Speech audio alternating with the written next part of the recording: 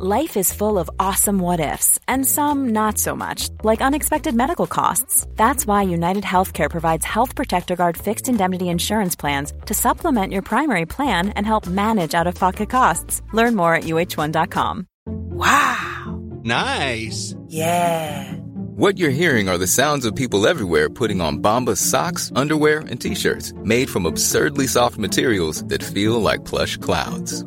Yeah, that plush. And the best part? For every item you purchase, Bombas donates another to someone facing homelessness. Bombas. Big comfort for everyone. Go to bombas.com/ACAST and use code ACAST for 20% off your first purchase. That's bombas.com/ACAST. Code ACAST. Hello, you're very welcome to this week's podcast, The Great Storyteller.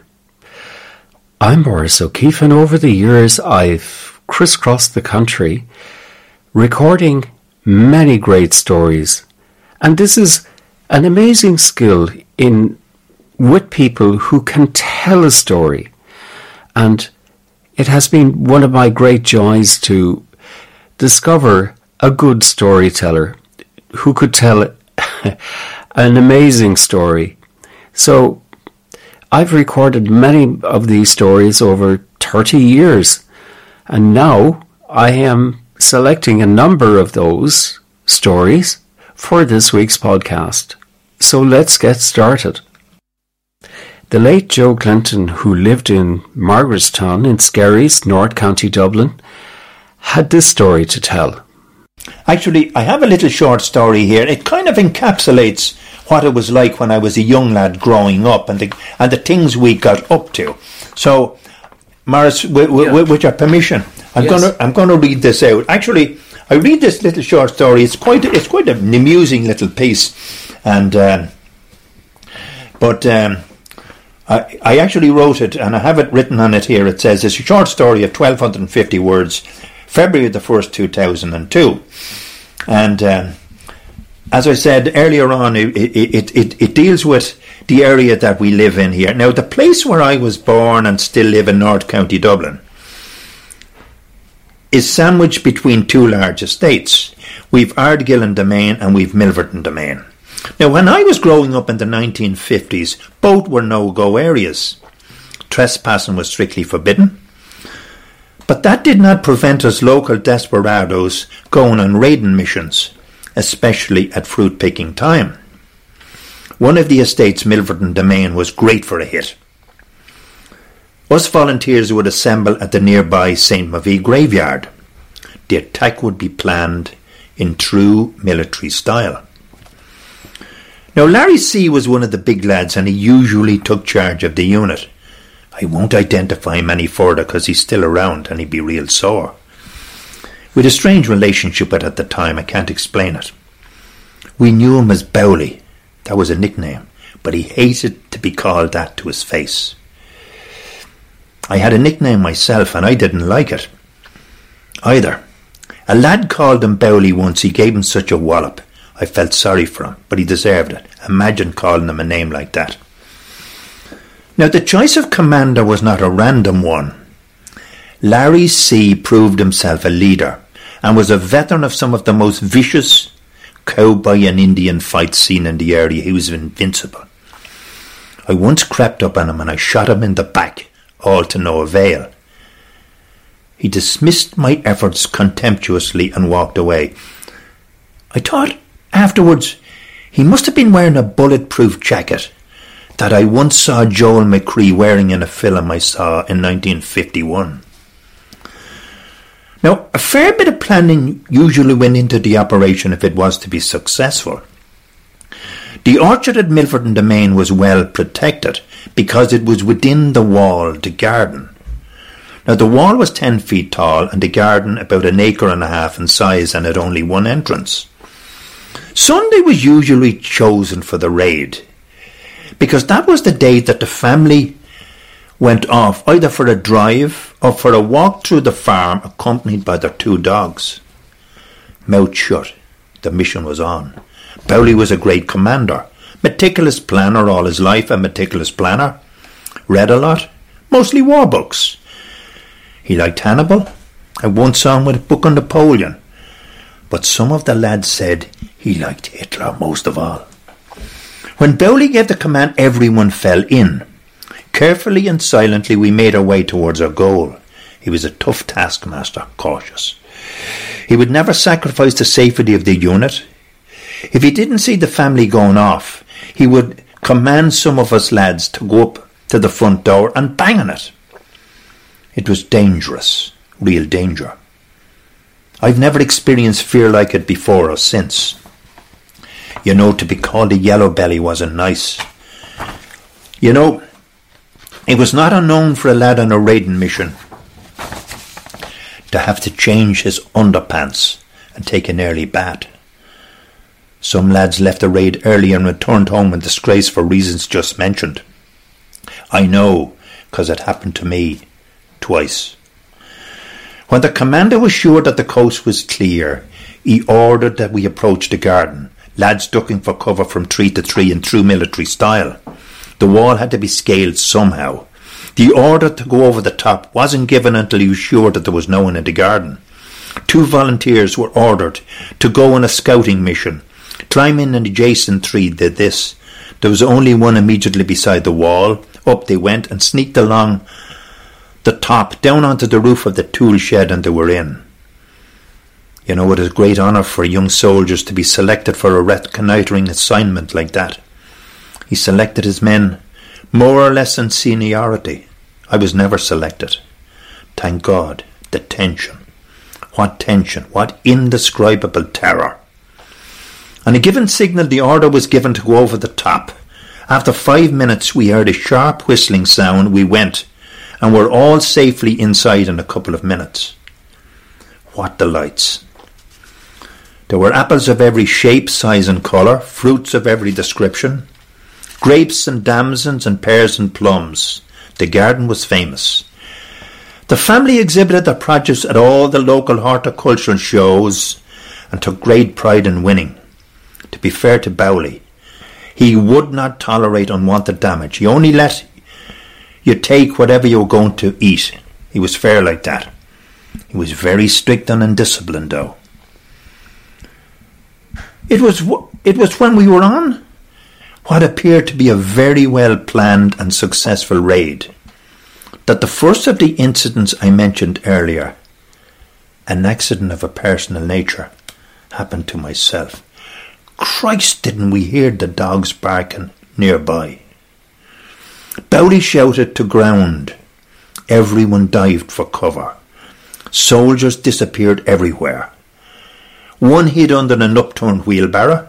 Several locked themselves in the tool shed, and one lad jumped into a barrel quarter full of water. In 10 minutes there was silence, except for the approaching the barking and it getting louder.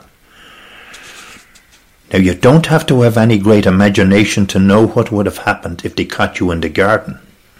What with those dogs and the 10-foot-high walls. Bowley said the dogs were vicious. He used to say that he once saw one of them kill a neighbour's dog in a frenzied attack. He said the dog was in bits when he saw it afterwards. The family were like that. If they thought there was someone in the garden, they'd let the dogs in. They were bad pills. They played dirty. We were gunners, I thought to myself. I broke ranks. I must have panicked. I scaled the wall somehow. I was in breach of orders and I knew it. I ran home in utter terror and disgrace. Filled the bag quickly. Destroyed the evidence.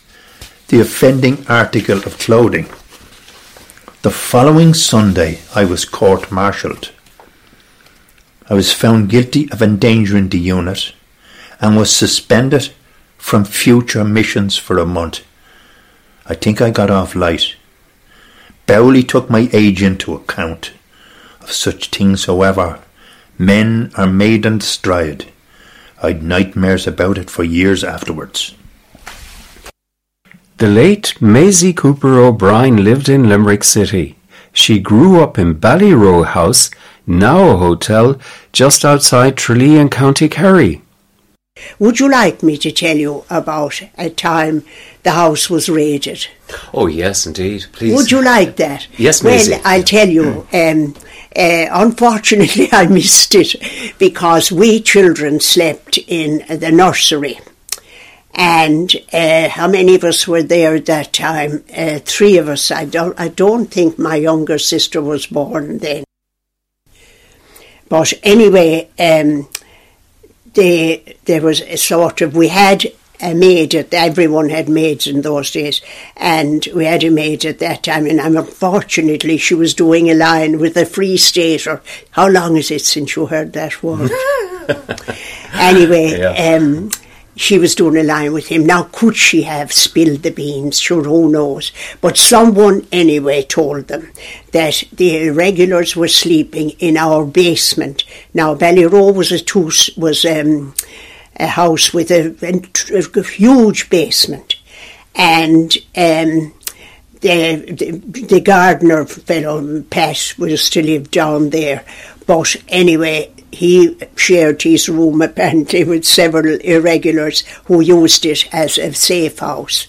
But the Free Staters got to know and they raided the house. But somehow or another, someone got word to the lads and they flew up the hill to Callahan's, a farm at the top of the hill, still there. Our house was built halfway up a hill. So anyway, the raid went on and they found nothing. But the officer said to my father, Mr. O'Brien, he said, it isn't so long since they were here. Oh, well, said my father, the children are in that room, so don't go in to wake them, please. And they didn't, unfortunately. Wasn't I very mad next day when I discovered all this excitement had taken place and I didn't see anything of it. But I must tell you the aftermath, because the aftermath was extremely sad. Next morning, I was up in the farmyard with my father. Farmyard was a good distance from the house. And Mr. Callahan, we called him Mr. Callahan, always misters in those days. There was no day for that, you wouldn't be calling them John or Jim. But anyway, Mr. Callahan came down. I can see him this minute. I'm talking, I suppose, of 60 years ago. More, of course, more. Anyway, he was there in the yard, tears pouring down his face. He wore a hard bowler hat and an open shirt with a black jacket over it. And he said, boss, my father was boss to all and sundry. Boss, he said, they've taken them all. They've taken my sons, my 3 sons. They took them away into Tralee Barracks.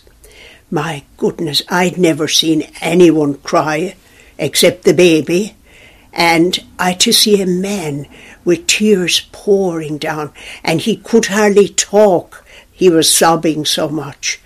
So my father was a man of slight influence in those days, I suppose. He knew this one, he knew that one and the other. I'll go in, he said, and I'll do what I can. So he went in, presumably, I'm only imagining this now, or I'm only thinking this is what he did, because next day, Mike, the youngest Callahan, a really young fella now, came out. I forgot to tell you, by the way, that when they went up the hill, which they did straight away from our house, the Free Staters poisoned the dogs. The Callahans had marvellous sheepdogs. They poisoned the dogs, and all the lads were up in the loft. Every farmhouse in those days had a loft where people slept, and all the lads were up there. I don't know how many, but the 3 sons were taken anyway. And Mike came back and he got him back, and after a while he got Jim back. I was mad about Jim in those days. And but Mossy died. I think he died in prison. And Jim never recovered from the imprisonment, and he can't have been that long imprisoned, but I know he got leukemia and he also died. So there you are, a whole family, you know, and one little slice of from a child's point of view of what the troubles with a capital T meant, you know, for people who lived in the midst of them, as we did in Kerry. The late Robin O'Connell from Mealig in County Clare was one of the great raconteurs that I came across in the 30 years that I've been recording oral history. I played from 1953 till 1986, totally without missing a match now. No Mealig team ever went out, even if it was a challenge or a tournament or anything. And I was 26 years captain of the team. If we often had to import a few players now and again, if we were meeting crowds from the west. And I remember in 1957, didn't we take up five of the Hungarians that were here in Auckland camp in Mealig? You remember that? Yeah. And the same day, down ref now, he went in trying to give us anything, and he gave a penalty against Mealig. And the Hungarians started arguing among themselves, you see. It was all in Hungarian. And the referee said to me, what are they saying? Well, they're after saying now that if Mealig don't win today, that they're going to kill you. And next thing, didn't he give a free out? Isn't that right? 1957. And I built a Hurley one day above in Kilkishen and we playing football. There was an old Scammaz lawn, you see, and we were all throwing fists, and this lad ran in. He was about 17 years of age, and he'd be a bit of a Hurley. And he ran out the back of the goal. The referee knew there'd be trouble, and he told us, the minute the row starts now, I'm going over there and I'm going to sit down the sideline, and when you've enough for it, I'll start it up again. But the match started at 3 o'clock, and he stopped it at 6 for the St. Angeles for still on. And Kildymore, Ballysteen around 1960, they were suspended for 5 years, and I brought 5 of them for the player for Mealig while they were suspended. And I started a women's football team in Mealig in 1987. We won 5 championships in a row, but we went up one night to a juvenile hurling match. The same night now, I just don't play, you see. And the ref was Black Gardeners, but anyway we went in and he got a flake and a few things, and there was 5 of the Mealig team that won the junior championship the day before. The club brought him in and suspended him and banned me for life. A very good friend of Robin O'Connell's and his neighbour, living in Mealig in County Clare, was the late Martin McMahon, and he told me a story about the time he emigrated. I went to England 1953. As a young lad, I said 21 or 2 years of age. My father sent us into Limerick with a counter bowl about Wednesday morning, myself and a neighbour young fella. 2 of us were under 1 age. But we went into Limerick with the counter bowl up the shores, and we had one bicycle between the 2 of us. And we were cycling over, coming back home about 11 o'clock, when we met a friend of ours who was going to England the same day, a great hurler too he was, John Cranston and his father and a neighbour. And he said, come on, see, we'll have a drink before I go into the Bedford Hotel. Well, money was scarce. I had 2 and 6pence that time. The man was with me, I had nothing. So in the end, anyway, your man's father called for 5 pints of Guinness. It was about 11 o'clock. And the father called 5 more, and the man called 5 more. And I knew the barmaid, anyway, she gave me a couple of points until Saturday night on the book. So I was singing good at 1 o'clock in the day. All going well. And at about 2 o'clock anyway, I said to me, man, Jez, your man will go and think this. I went, Jez, I know we'll go with him, says I. And no one at home, and my father. And he had coached the milk and everything. Jez, I said, your man, I don't know where we get the money. Says I, will we try shots? Says I, we might get a few bob. We hit Pershaws anyway, we were steamed up this time. And we went in and we looked for the manager about 2 o'clock. And we came out, the manager came out and he says, what's your problem? He says, I'm short the money to take home feedstock for the cattle and things, And he says, how much you want? And says, give me 35 pounds worth. So I took a lot of money that time. And with the rubber boots now that you turn down, Yes. The rubber boots and then shut with the stud in it. My yard cow shit. We hit for the station, the 2 of us, and we steamed up and we singing. And they were above the station, and that time there was an awful lot going thing, and that time they were crying and chucking, going by to one another, and we were singing the top of our voice. And we went off down anyway, and we had to change in Turles, the junction. And we were like 2 travellers now, hard looking tickets, you see. The rubber boots turned down and all. But I got this nice girl anyway, she had about 2 or 3 big cases. She was going to England to a wedding. She was from Tulla. I said to her, I carried in cases, so we got to say fair play to the gentleman. And the next thing we went into the boat and we round up inside in the bar, inside in the boat. We thought it was a pub we were in. We sang away again. And the next thing we were told after 3 or 4 hours to get off of the boat. And I said, John Manville, Christ, we're in England, so we saw no water. And we went from there then down to Euston Station in the morning, and your girl still stayed with us, I never forget. She stayed with us the whole time. And I never forget, there was 3 of us in it, we went into the carriage in the train, and we were singing again. Do you know what we'll do now, she never forget? We'll say the rosary. She says, we thought it was the last thing in the world to say the rosary. She gave it out, we answered it, all the way down, halfway down to Euston. Anyway, we went up. And this chap's brother, like, he knew he was expecting him, but they weren't expecting us around with our rubber boots and the boots shutting down, and, But anyway, he got us into an old routing house in Camden Town. It was a rough place now, where all the winers was, You got a bed there in the night and brush in. You got a breakfast and 1 and 6pence in the morning. But I was in the first morning, I was up at 6:30 when I realised what I was after doing, like. And I'm miles away from home and no money in my pocket. And she says, what am I after doing to myself at all? Huh? I got up and I was down around walking around, and this Scotch bloke, he says, do you want a job? He says to me. I do, says I, because at this stage I know money. We're going to kitchen gardens out in this road, something like in this road, raking the garden, tipping around, 30 shillings for the day, paid every evening, grand job. We were there for a day or 2 anyway.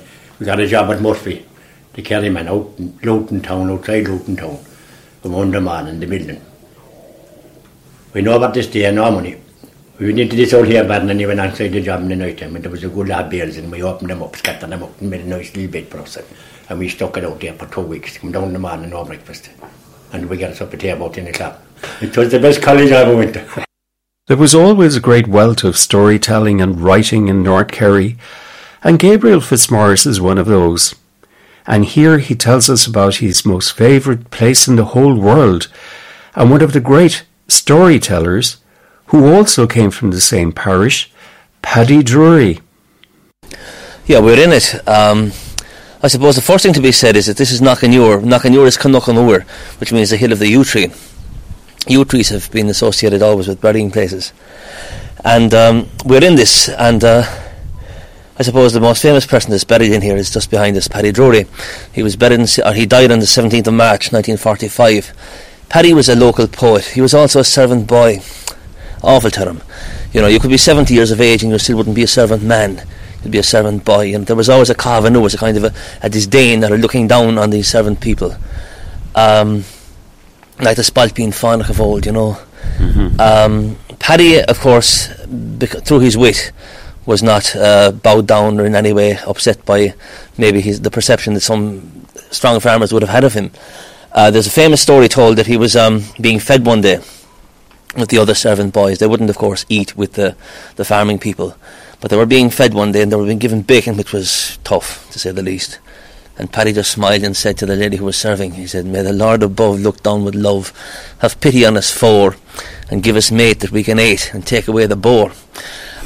There's also more stories told about Paddy and Knockanure. Paddy loved Knockanure. He was from Knockanure and from Knockanure stock. They were evicted actually from the Bog Lane. They were evicted from, I think maybe evicted from, some people once said from part of the lands that went to make up the great estate. But anyway, be that as it may, I'm not so sure of the history there. They came to live in the Bog Lane, and Paddy and his brothers went around in service. That's what they called it when you went out to hire yourself. And one day the story goes, but I want to dwell on this a small bit. There's a famous verse attributed to Paddy Drury about Knockanure and how he kind of cursed it, but I don't think he did. But anyway, the verse goes as follows: Knockanure, both main and poor, has a church without a steeple, and bitches and whores looking out half doors, criticising decent people. Now the story there was that Paddy was hungover one day coming down through Knockanure, and that he said this. Interesting, of course, as I pointed out, the church that has no steeple, the modern church, the 1965 church that didn't have a steeple either. Yes. But anyway, Paddy Drury always, the likelihood is he never said that because he loved Knockanure too much. He attributed it to a reporter called John O'Sullivan from the Stole, who may have transposed a rhyme about Rathnure in Leinster to Knockanure, because it would have rhymed Rathnure and Knockanure. And the story goes that Paddy was so upset with the suspect who attributed the rhyme, the cursing rhyme, to him, that he met him in the Stole one day and said, "In this old town there is a clown, he'd set his soul for porter. O'Sullivan John, he is the man, the dirty mail reporter." So that's the story. Dan Keane, by the way, made another verse just to bless Knockanure after that. Knockanure both rich and pure, though our church may have no steeple, yet every sod was blessed by God, and likewise other people. So it's a nice story, and Paddy is here, God rest him, and he was a great man, worked in hard times. He was a shanachie, a storyteller. He was a storyteller, yeah, he was. And for the final story, told by the late Eamon Kelly, is indeed a classic, The Looking Glass. And those early stories, now I'm going to try and rack your brains. Yeah. Do you remember telling a story called The Looking Glass? Oh, I did. That was a story I heard first, and I told it, and then I hadn't the end of it. And I met somebody from Dingle one day, and he told me the end of the story, which was rounded it off. And there were many of the stories had to do with situations like that. A new invention, something that people didn't see before, because I think could be invented because there was no radio or television or no newspapers, and the people didn't actually see the thing until it was there in front of them. Looking Glass is quite an old story. It goes back to China, for instance. Yeah. And it goes something like it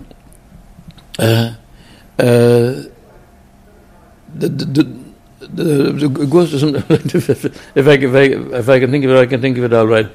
The women are always fascinated by the Looking Glass, and the men too, for they're often enough in front of it.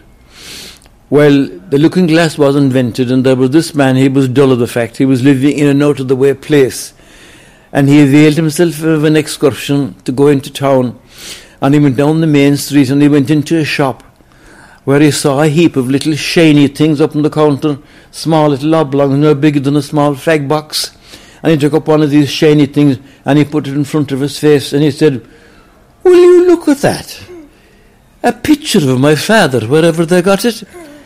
And turning to the girl inside the counter, he said, "What are these going for?" And she told him it was only a trifle. So he bought the Looking Glass and he put it in his pocket.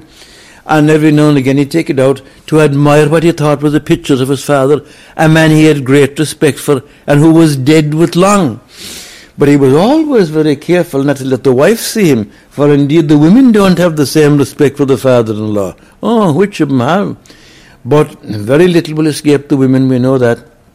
And it happened this day that he was sitting by the fire, and there was a Hillebo Herc, something went wrong. She used to see him going to the pocket and taking out something and looking at it, and she was wondering greatly what it was. But he was called out because the neighbour's chimney went on fire, and when he was going out, he put the mirror into his inside pocket, the Looking Glass, and when he was gone, she went over to the pocket, and she took it out, and she took out the Looking Glass, and she put it in front of her face. And she looked into it, and when she saw who was staring out of her, she said, "Who's this old hairpin?" And indeed, wherever he met her, she is no great shakes. I tell you now, if that's the lady that's attracting him into town on excursions, I'll soon put a stop to his gallop. So she put the Looking Glass back into his pocket, and she geared herself for battle. And we all know what women can be in a situation like that.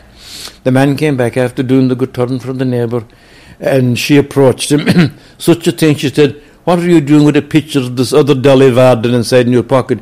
He said, "That was no Dolly Varden." He said, "That was a picture of his father." He thought that he might as well admit what it was now. "A picture of your father," she said, "with a skirt on him, and a blouse, and his hair in a bun? Oh," she said, "you'll hear more about this." Putting on her hat and bonnet and going over to the presbytery. That was the Court of Appeal at the time. Right. So Father John could nearly knock him down with a feather when he heard what she had to say. And he knew her husband well, a very nice, pious, devout man. "God help you, said Father," she said, "he has me fooled up to the ball of my eye. And what's more, he has the picture of another woman inside in his pocket, letting on it is his father." Oh, that wouldn't do at all, the parish priest said. That would be a bad headline to be giving the community. He went back to the house and lifting the latch, coming into the house, the parish priest said, "Here now, my good man, one woman is enough for anyone." "Too many, Father," says the husband. He says, "Give me out the picture of that other woman you've there inside in your pocket." Well, the poor man, he was wishing for a hole to come on the floor. The parish priest inside in the house talking to him. So he went over to the pocket and he took out the mirror out of the pocket, the looking glass, and he gave it to the parish priest. And the parish priest put the looking glass up in front of his face and he looked into it. And when he saw who was staring out at him, he said, "Well, no word of a lie," he said, "but you're a right pair of Ramadans. Isn't that the parish priest that was here before me?" Well, we've come to the end of this week's podcast, The Great Storyteller. And if you enjoyed listening to those stories and you'd like to hear more, you can visit our website at irishlifeandlore.com. I'm Maurice O'Keefe and I look forward to bringing you more stories in the future. Even when we're on a budget, we still deserve nice things. Quince is a place to scoop up stunning high-end goods for 50 to 80% less than similar brands. They have buttery soft cashmere sweaters starting at $50, luxurious Italian leather bags, and so much more. Plus, Quince only works with factories that use safe, ethical, and responsible manufacturing. Get the high-end goods you'll love without the high price tag with Quince. Go to quince.com/style for free shipping and 365-day returns. Even when we're on a budget, we still deserve nice things. Quince is a place to scoop up stunning high-end goods for 50 to 80% less than similar brands. They have buttery soft cashmere sweaters starting at $50, luxurious Italian leather bags, and so much more. Plus, Quince only works with factories that use safe, ethical, and responsible manufacturing. Get the high-end goods you'll love without the high price tag with Quince. Go to quince.com/style for free shipping and 365-day returns. When you make decisions for your company, you look for the no-brainers. And if you have a lot of mailing to do, Stamps.com is the ultimate no-brainer. It streamlines your processes to make your business more efficient, which makes you less busy. Mail checks, invoices, legal documents, and everything you need to keep your business running with Stamps.com. Seamlessly connect with every major marketplace and shopping cart. Schedule package pickups and see your cheapest and fastest shipping options from different carriers, with rates up to 89% off USPS and UPS rates. And with the Stamps.com mobile app, you can take care of mailing and shipping wherever you are. Make the same no-brainer decision as over 1 million other businesses with Stamps.com. Sign up with code PROGRAM for a 4-week trial, plus free postage and a free digital scale. No long-term commitments or contracts. That's Stamps.com. Code PROGRAM.